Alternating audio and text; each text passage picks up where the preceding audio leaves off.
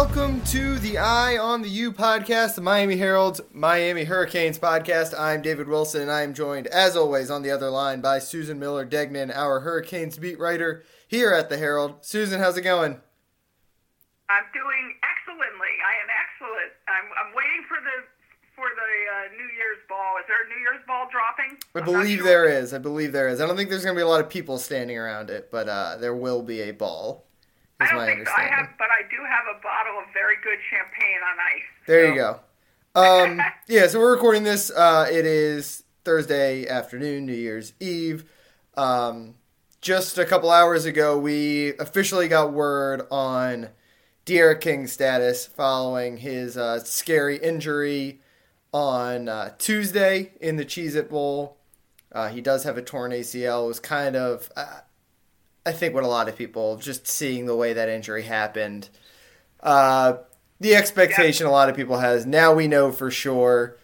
We have to start there before we talk, obviously, about the bowl and kind of put our final touches on the season. But what just were your kind of your initial thoughts when you heard the news? I was not surprised at all, only because I've been keeping very close, monitoring the situation, and D'Eriq, nobody had come out and said it's okay. I'm going to right. If there was good news, we probably would have heard about it Wednesday. We would have heard. They would have said, well, he doesn't need surgery, but we're evaluating whatever, and that never happened. And then and then this morning, as I opened my eyes, just whatever, in the middle of sleep at 4:45 in the morning, and D'Eriq had just posted something, that told Canes fans, thank you for all the texts and calls. I'll be fine. And I thought, okay, I just figured he was hurt pretty badly, and then there was another post, David, right after that. It was, it's kind of in the middle of the night, that says, I'm off social media for a while, stay up, with that 100 emoji thing. So I figured, and then he deleted it right away, but I had written it down, so I figured, that was that. He was going to have surgery, and who's surprised after you saw his leg buckle while he was running? Yeah. It puts a cap on one of the strangest weeks, and there have been a lot of strange weeks for Miami quarterbacks over the last couple of years, but one of the really ran the whole gamut of emotions between basically Christmas Day and New Year's Day. Obviously, on Saturday, King announced he just wanted to come back for one more season. NCAA gives everyone an extra year of eligibility because of the COVID-19 pandemic. D'Eriq basically, he didn't get exactly a normal season to be the Miami quarterback. Obviously, the season, I think, went probably better. Miami, I think, slightly exceeded expectations. Figured if King came back for one more year, they could really, maybe take that next leap into real ACC contention, national contention. So it was, that Saturday when he announces is as good a day as Miami fans have probably had in a long time. And probably, as exciting a day as King has basically had, maybe since his first game at Miami. And then, obviously, that bowl game starts Tuesday, and Miami falls behind 21-0. It's as, pretty as gruesome as a first quarter of a bowl game can get. And then, D'Eriq kind of starts leading a comeback. They score a touchdown. They get a stop. If D'Eriq, he actually gets into the end zone on that next drive, on a touchdown run that gets called back for holding. And, it's starting to kind of look like Miami's going to put together this great comeback. Obviously, a way for D'Eriq King to cap off his first season in Miami and then springboard him into the next year. And then he scrambles, and, it's one of those I assume it was on the non-contact portion of that play. It looked like it is kind of planted awkwardly, and that's when those knee injuries happen. It's in a blink, and So we go from the high of Saturday and him deciding he's going to come back to the low of the first quarter and what's wrong with Miami, to the highs of the second quarter where all of a sudden Miami's looking exciting again, and obviously the low, the rock bottom in a lot of ways of the ACL injury. And he comes back out on the sidelines. Miami certainly rallies around it a little bit. Rallies a little bit on N'Kosi Perry.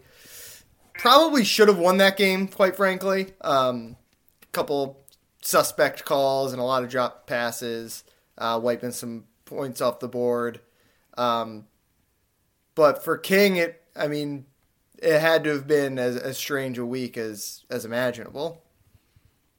And obviously for Miami fans, too. Yeah, no doubt. And, excuse me, I actually think King's really fortunate that he made the decision he did. I don't know if you agree. I think you agree, because had he decided to turn pro, I guess those guys have insurance anyway.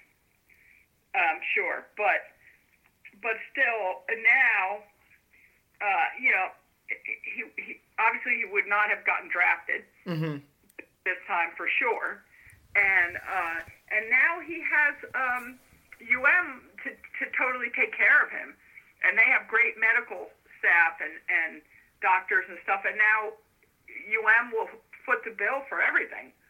Right. He'll be in great care. All his rehab, he'll have facilities to do all the rehab. He won't have to worry, and he'll give it another shot. I do think it's sad, for his NFL career. I don't think it makes it any easier for him. Put it that way. Yeah, because now they're going to say, he had a torn ACL, the same knee. I think he tore the MCL on it.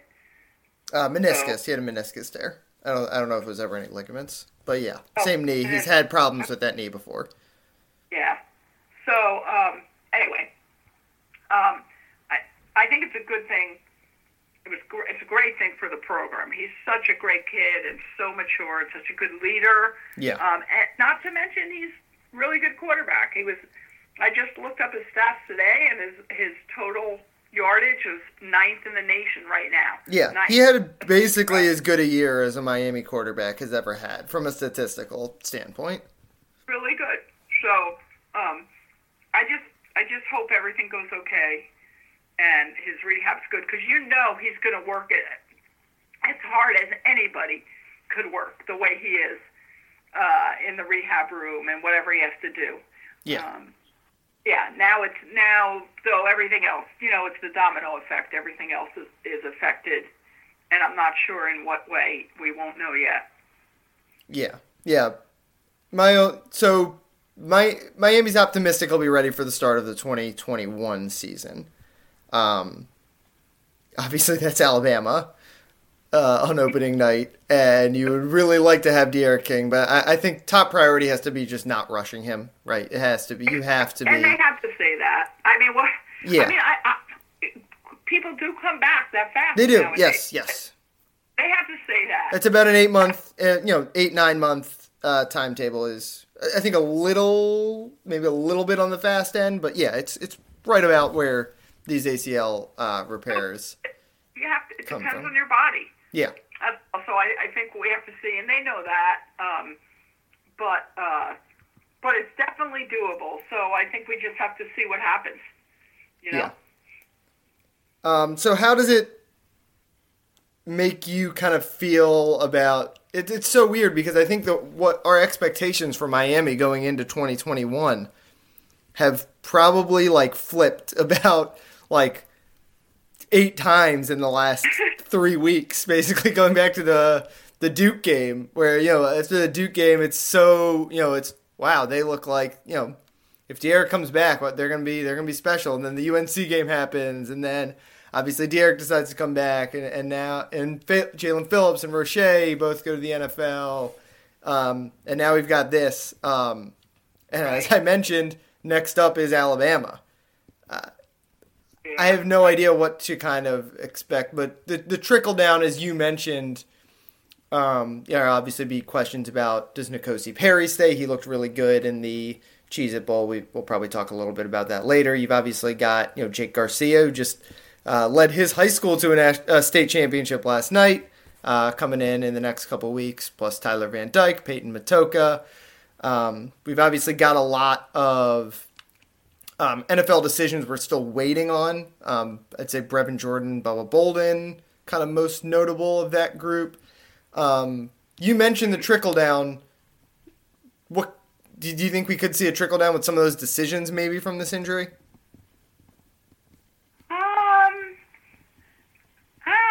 Possible. Yeah. I mean, I'm most interested to see what Brevin Jordan does, because he definitely could get into the draft and get drafted. He was awesome on Tuesday too. That was one of the better games he has played at Miami. Good. And he could definitely be drafted pretty high. So, and then again, he could have. Now my gut is he's going to turn pro. And my gut was he was going to turn pro already, but with a healthy D'Eriq, I really wasn't totally sure. But my gut was he turns pro, and I think so now, because he's already shown what he can do. Yeah. Yeah. And he already could be drafted as high as the second round, third round. I don't know, and yet without knowing what's going to happen with D'Eriq, I don't know. What do you think? I think he enters the draft. Yeah, I mean, I thought he was going to enter the draft anyway, but of course I thought D'Eriq King was going to enter the draft too. We actually haven't talked on Mike since that news happened. I started to get more wishy-washy on my thoughts. I definitely thought D'Eriq was going to enter the NFL. I know you asked me the last podcast to just take a guess. What do I think? What's my gut? And I wasn't really. I've been thinking more and more he was going to stay, but I said I think he's going to turn pro. But I feel more strongly that Brevin. Yeah, definitely. I mean, it's a difference between being a late round guy and a second day guy. That's a big difference. But I do think that I have a feeling also that Bubba Bolden's going to turn pro. I think he should stay. Mm-hmm. That's my opinion. He's a talented kid, but he could get a lot better. I think. I don't know, I agree. But my gut is he goes, but we'll see. And Cameron Harris, the top running back for UM, he was making it. You think he was going to leave, and now this morning my gut is he's going to stay. Mm-hmm. But he hasn't actually announced it. He's teased. Right. He's teased, so we'll see. Because, coaches, and Rhett Lashley, he tweeted something very, he was very high on the team, and he loves UM and all that, and Rhett Lashley tweeted that he was proud of Cam and stuff, so I just have this feeling he's going to stay, but we'll see. We'll see on that. Yeah, I mean, the point I was kind of trying to get at there is, I think with D'Eriq 100% healthy, let's say that he plays that whole game and leads that comeback. Right. There is that side of not just Miami fans, but I'm sure Miami players too, that are like, wow, we really have something kind of special brewing here. I think I think if D'Eriq is healthy, if he's able to come back fully operational and be the D'Eriq King that he was this year again next year, plus the normal boost you get just from being more comfortable in the offense and all that, I think Miami had a chance to really have one of the best offenses in the country next year. The defense strangely is a little bit more of a question mark, but with that D'Eriq, there's just uncertainty now about what he is going to look like. I'm not really concerned about whether he'll be able to get back at some point next season. I'm worried about what he's going to look like, especially he's a quarterback who obviously a lot of what makes him great is his running ability, and you have to wonder if some of these guys who were excited coming into next year and thinking, we have a chance to beat Alabama on opening day, or be a top 5 team next year, top 10 team for the whole year. Whether they're having second thoughts because of what happened with De'Aaron. Yeah, it's amazing how one thing. I know. It was like the one thing. It was the worst case scenario, basically, right? Like. I mean, I couldn't believe it. I mean, you're asking me. You asked me how I felt like today. Whenever, oh yeah, I mean, we didn't talk about that. How you felt during the game? It was like. I felt sick. Yeah. I felt sick when I saw that. I think everybody felt sick. You could tell that the commentators, national football people, everybody was upset. Everybody likes that kid and respects him. Yeah, I mean, you can tell every time these announcers, because the announcers a lot of times will like do a kind of one-on-one session with the like the quarterback and maybe some coach, before the games, and you can tell everyone kind of falls in love with De'Aaron when they talk to him. Yeah. Oh, he's just so he's so authentic. He's so honest. He really is.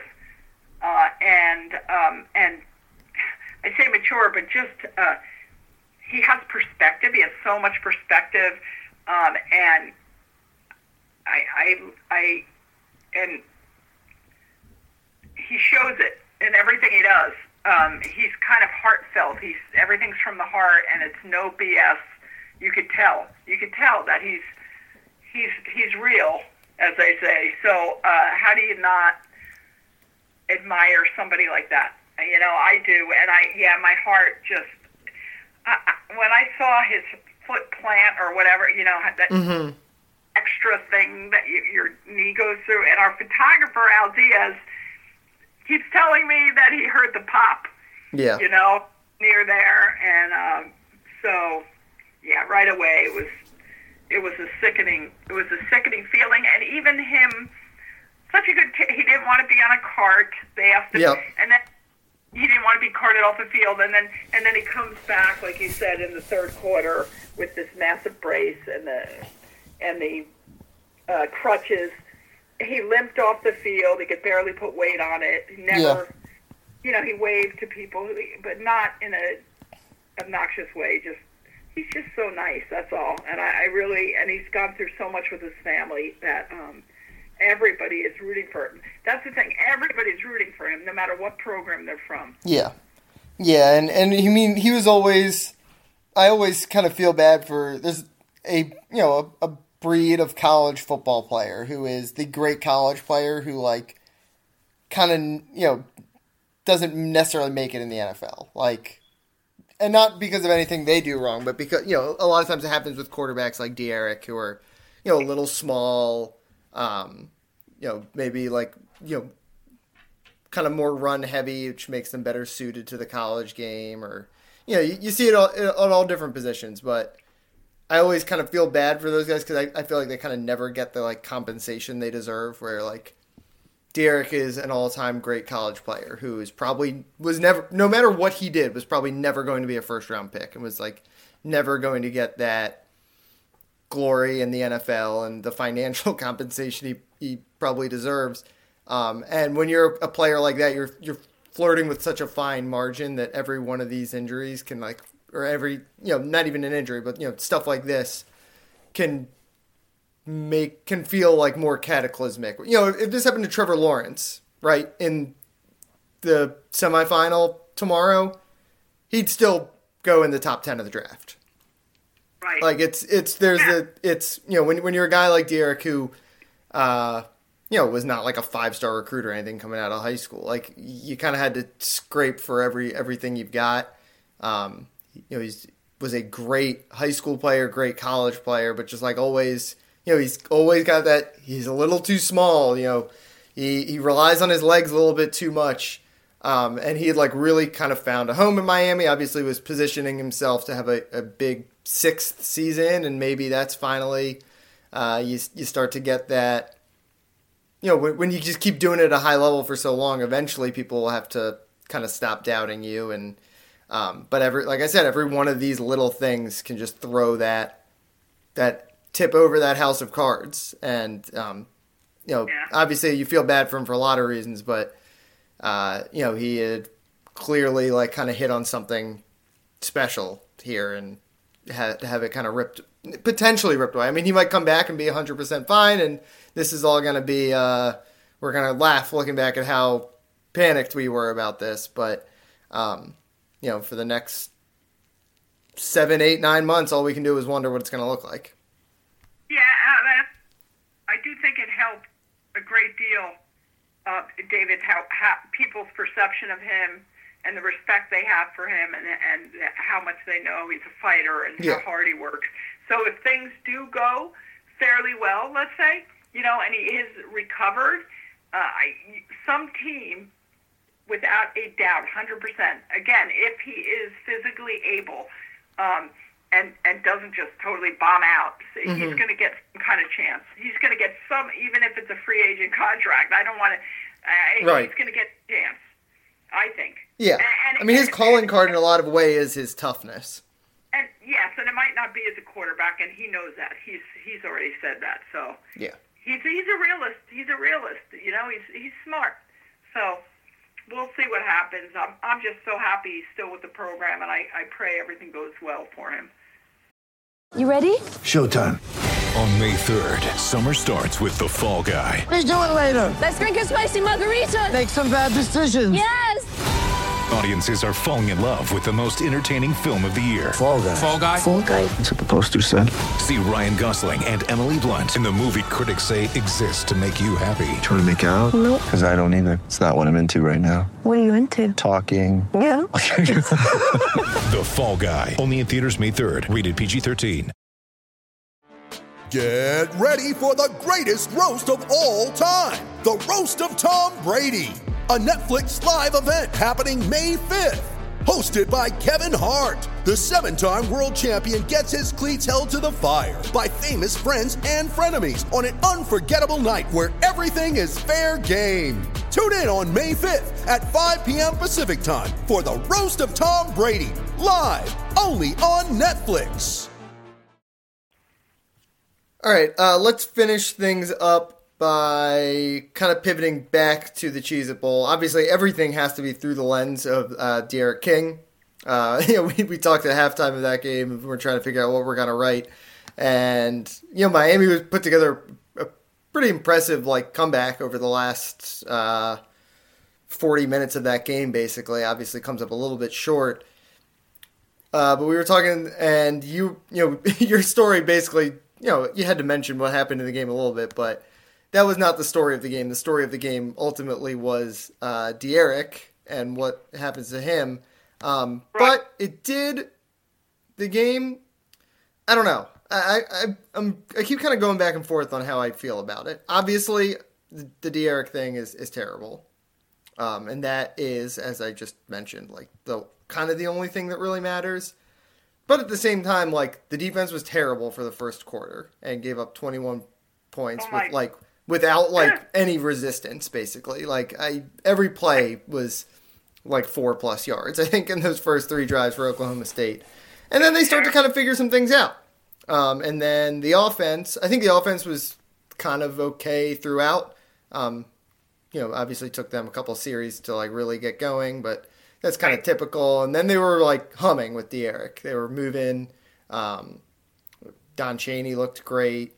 As I said, Brevin Jordan, one of the better games I think he has played at Miami. And then D'Eriq goes down, and you kind of think all right, I guess nothing in this game matters anymore. But then all of a sudden, N'Kosi comes in and is kind of awesome. Another one guy who probably, it's either that or the Virginia Tech game that he came in for Jaron Williams last year, his top 2 performances as a Hurricane. Just from a purely football standpoint, how do you kind of assess that game in terms of as we always say, the bowl is a bridge into next season. What sort of bridge did they put together here? Well,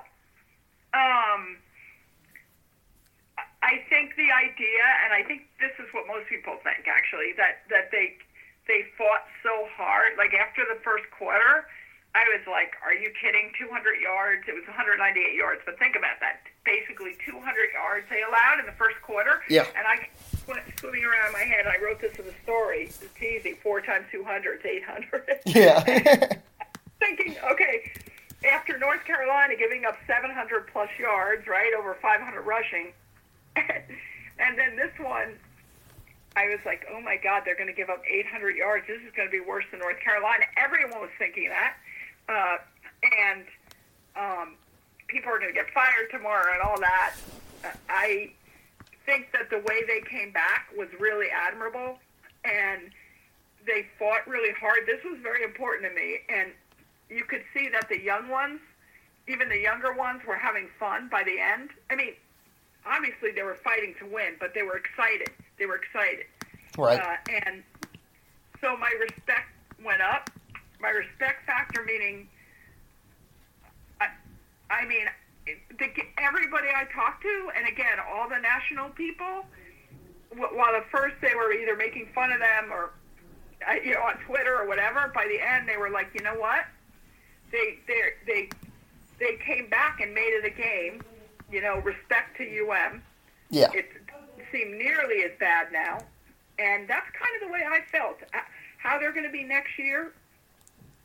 They had a great signing class, like we said. Great signing class. Now it depends on the quarterbacks. They have a lot of great, well, I shouldn't say great, I don't know that, but supposedly highly rated young quarterbacks. And so I think the future looks good. I hope that De'Aaron. Right. That's good. Yeah. That's obviously the. Eric will be the bridge. Right. De'Aaron, his recovery. Last year, the other kids can get better while they're learning under him. Right. So, yeah, what I thought of the game, I was very impressed that they came back. It was sloppy. God, they kept dropping balls left and right. It's been so many years that they drop balls. I don't get it, that the receivers. But, and they were important drops, man. Yeah. I mean, there were touchdowns there, right? Yeah. Mark Yeah. The Wiggins drop on the screen where that's an easy touchdown. I think they end up settling for a field goal on that drive. Yeah, there were at least a couple of them. Pope had a couple deep balls. It's just like they're nervous. Why are they nervous by now? Okay, it's the last game of the season. I don't know. I have no idea what's going through them, but there were balls that were right in their hands. And I also think, N'Kosi Perry as the backup looked very good, very impressive. He seems to have really grown up. So all the problems they've had with him in past seasons, and he's just kind of been in the background this year. And he came in that game and was like from being cold to being really good, really, really good. Yeah, the only bad play he made was the first one where he missed Brevin in the end zone, and then other than that, he was dealing. Yeah, and he was impressive, I hope I think he should do what's best for him. Yeah, so for me, the couple questions. First of all, I agree with you. Manny deserves a ton of credit, and Rhett Lashley. Those two guys. I mean, Manny deserves credit just for rallying them, all that stuff. For all the flaws and things people want to complain about him about, they've, for the most part, it seems moved past, the thing where they just totally give up, which, happened a lot over the last couple of years. Maybe even happened in the North Carolina game, but, it easily could have happened on Tuesday, and it did not. Deserves some credit for that. Rhett Lashley deserves a ton of credit because he was awesome in that game, running trick plays, and every one of those seemed to work, and really even good. How about Marshall Few? Yeah, the Marshall Few play was a cool 2-point conversion play. They ran an awesome wheel route to Don Chaney. That was so great. That Kosi made a great throw on. I know people were complaining about the screen at the end of the game, but I honestly kind of think that was the perfect call. They called an all-out blitz there, and that's the only read you have there, and their defense does a great job. I don't even remember who made the catch, but chasing down, it was Michael Redding, I think. But that was the right call in the right situation, just didn't work. There's not a lot of great 4th and 9 plays in the playbook. Right.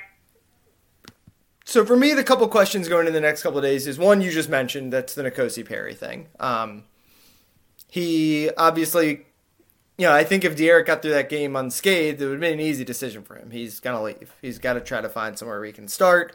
Obviously we didn't know he kind of had this in him, but I'm sure behind the scenes he did. And, Rhett Lashlee has kind of always spoken pretty highly of him whenever we've asked about him throughout the year. And, he's a guy who, if D'Eriq hadn't played, he would have gone somewhere, he would have competed. I think he would have a really good chance to start wherever he landed next year. Obviously the question becomes a little bit more complicated. Now he's definitely going to have teams that are like, ooh, this guy can be our starting quarterback next year. So there is that, but there's also the side of he clearly loves Miami. He's always been the guy who stayed, even when he got benched and was having his off-field issues as a redshirt freshman, even when Tate Martell came in and Jaron Williams won the job when he was a redshirt sophomore. And then even obviously when D'Eriq came, he could have easily transferred. And he stayed through all of it. He wants to be at Miami. They could really use him next year because, again, even if D'Eriq is good to go week 1, we don't know what he's going to look like. And he could always hurt that knee again in game 2, and they might need N'Kosi for a couple weeks. So that's a huge... It would be amazing, actually. Can you imagine? Wait a second. He's a redshirt junior now. So he has 2 years of eligibility left, technically. He has 2 years left. Yeah. He has 2 years. But again, he's getting old. Not everyone wants to be in college for 6 years. Yeah, but I think he still has to get a degree. Mm-hmm. I don't think that's true. But the point is he could come back to UM. And then potentially transfer or even start after D'Eriq leaves again. Yeah, I mean, he loves UM. I don't know. Yeah, so that's the biggest question. It's a really hard decision for him to make. You could see it easily going either way because there are, Miami definitely, if D'Eriq was coming back, I think, and then N'Kosi was like, all right, I want to leave, I think Miami wouldn't have, really put up a fight. If D'Eriq was coming back fully healthy, I think they would have been great, we'd love to have you back, but we also, want to see you get a chance. Now I think Miami, is going to be doing a little bit of recruiting of him because obviously you want to have that veteran backup. Great. The other big question is, I think, still what's going to happen with this defense. Not just from a coaching standpoint, but also from a personnel standpoint. Jafari Harvey, and the most striking thing I think on that opening 3 drives, where I think Oklahoma State did not call a single designed run on those first 3 drives, at least through the first 2, was Miami just could not get to the quarterback at all. Obviously, they did not have Jalen Phillips and Quincy Roche.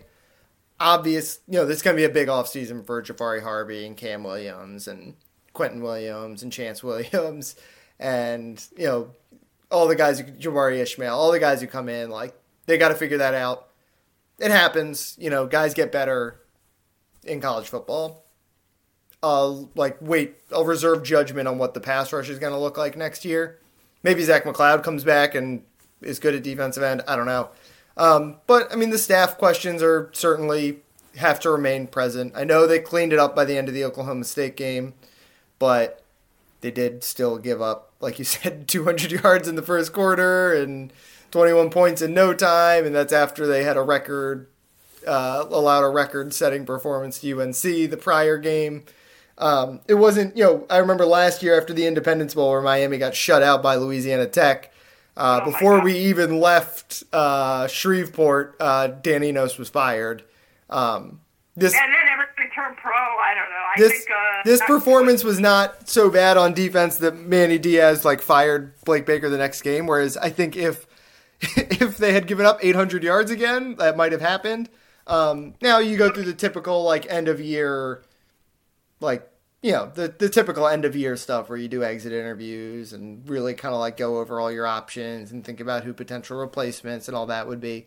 So that's going to be a question that, I think a lot of Miami fans were probably hoping was going to be answered by now. But like I said, that game was just not bad enough for it to be answered. I think that's going to be something to monitor over the next few weeks. And then obviously the guys going All-Pro, but that happens every year. But to me, it's the Nkosi question and what does this defensive staff look like next year? Those are the two big questions to monitor, basically between now and, I guess, signing day in early February. Yeah, I totally agree. The NCAA convention's coming up. Yeah. So that's always a big time for, like... Yeah, coaches get new jobs, they get fired, whatever. Yep. I don't know. I'm struggling with that one, whether Manny's going to get rid of him or not. He's very close with him. Yes, yeah. Yeah, I mean, I think if, like I said, if that first quarter was what the whole game looked like, he would have had no choice, right? No, 100%.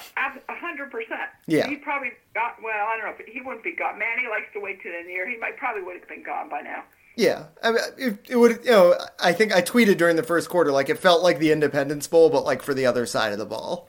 But then, obviously, they cleaned it up, and maybe Manny can justify it. We got some good talent coming in. And they cleaned it up. Yeah, they got, you know, they improved as the game went on, obviously. And Miami ended up with over 500 yards, and after giving up 200 in the first quarter, I'm looking at my game book. Oklahoma State ended with 418. Yeah, I mean, they were getting 3 and outs left and right for the rest of the game. And honestly, a lot of those drives were aided by some not great calls. Like I'm never one to like. I basically always try to avoid talking about officiating, but you know they had an interception taken away because of a blown pass interference call. Like you know they. I agree with that. Yeah. But again, like that UNC game is always going to linger with people from this game, which is going to, you know, it makes me think that he's going to have to do something on that side of the ball. I know Miami fans will be frustrated if it is something smaller than Blake Baker being switched out. But again, like you mentioned, and like everyone knows, they're close. Manny trusts his defense. Honestly, the defense for a lot of the year was pretty good. Like I know it's impossible to excuse that UNC game. And ultimately, basically impossible to excuse the first quarter of that Oklahoma State game, even though, like you said, it got better. But yeah, it was really weird. It was scary weird. Yeah. Because every time all that other quarterback did was throw the ball. Yeah. Threw. Right. And then every time he threw, it looked like Miami. It would look like Swiss Cheeseville. I mean, it looked like there were holes all over the place. Like the Oklahoma State guys were just running around people. You know what I mean? There wasn't anybody near them. It was weird. Yeah, so I don't know what's going to happen on that side of the ball. I feel, you know, it seems like something is going to change there. You know, just you can't have a game like that UNC game and have nothing happen. Well, there's the thing, David. They're really hurting DB-wise. Yeah. I mean, I think that game really showed how important Al Blades is. Yeah. I mean, that's something people forget. I know Al was shaky down the stretch before his myocarditis diagnosis, but he was really good in the first half of the year.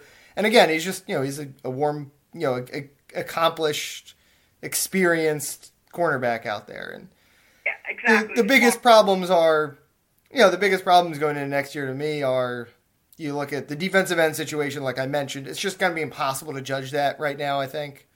And I think maybe that's what some of Manny is going to use to justify not making wholesale changes on that side of the ball. Like I said, they just could not get any pressure on Oklahoma State on those first couple drives. And that's not anyone's fault. That is, you are missing 2 of the top 10 defensive ends in the country who decided not to play. You had to play 2 guys who just straight up did not play basically all this year. And then the cornerback situation, the defensive back situation, especially if Bubba goes, did they do enough to address that? Do they still need to do more through the transfer portal? And that could be the same question, but honestly, at defensive end, even though I think they trust Todd Stroud, has a really good track record now at Miami. They trust Manny Diaz. They trust a defensive scheme that is always producing tackles for loss. And I think they trust the young guys they have there to improve and be good to go by the start of the year. But the secondary, there are questions with, do you have enough talent back there to compete with not just Alabama and Clemson, but with UNC? I think they're going to go.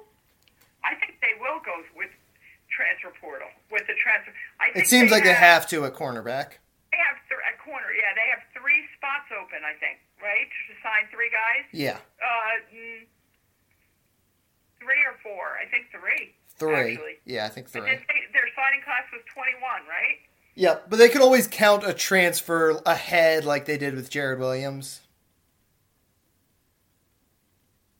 Well, I think they're definitely going to the transfer portal. Yeah, I think they have to go to the transfer portal for corner. I think they would like to add another young corner. They're still recruiting guys at that spot, but they need probably one guy who can just come in and play no matter what next year. And linebacker, by the way. Yeah, again, linebacker, they have so many bodies there that I'm a little less concerned. As we've talked about, cornerback, it's not just the top end talents. Right. They've only got 4 or 5 guys. Linebacker, they're just hoping 2 of those 8 guys they have ends up being good, which is possible. A lot more likely than 1 out of 5 or whatever that you're hoping in the secondary. Right, right. I still am, I don't know, I wish they had a little bit beefier, better linebackers, but maybe they'll just get better. Yeah, when's the last time you felt better about Miami's offensive talent than the defensive talent? Because I certainly feel better about the group they have on offense right now. Me too. A while. Yeah. I just hope these new, every year that they come up with these the new highly touted wide receivers. Yeah. They somehow they underwhelm. So I hope. Yeah, that's obviously the big question there is what can these incoming freshmen add to the mix? Because it's going to be a really deep competition next year. And if Harley returns, which I think there's a good shot that he does return, by the way. Yeah, me too. And if he does return, that's really big for them. Yeah.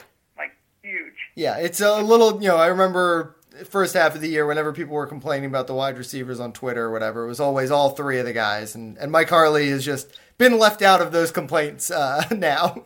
Everyone's in on Mike Harley. Yeah. Yeah, he should be left out. Yeah, he's had a great year. All right, I think we can wrap things up there.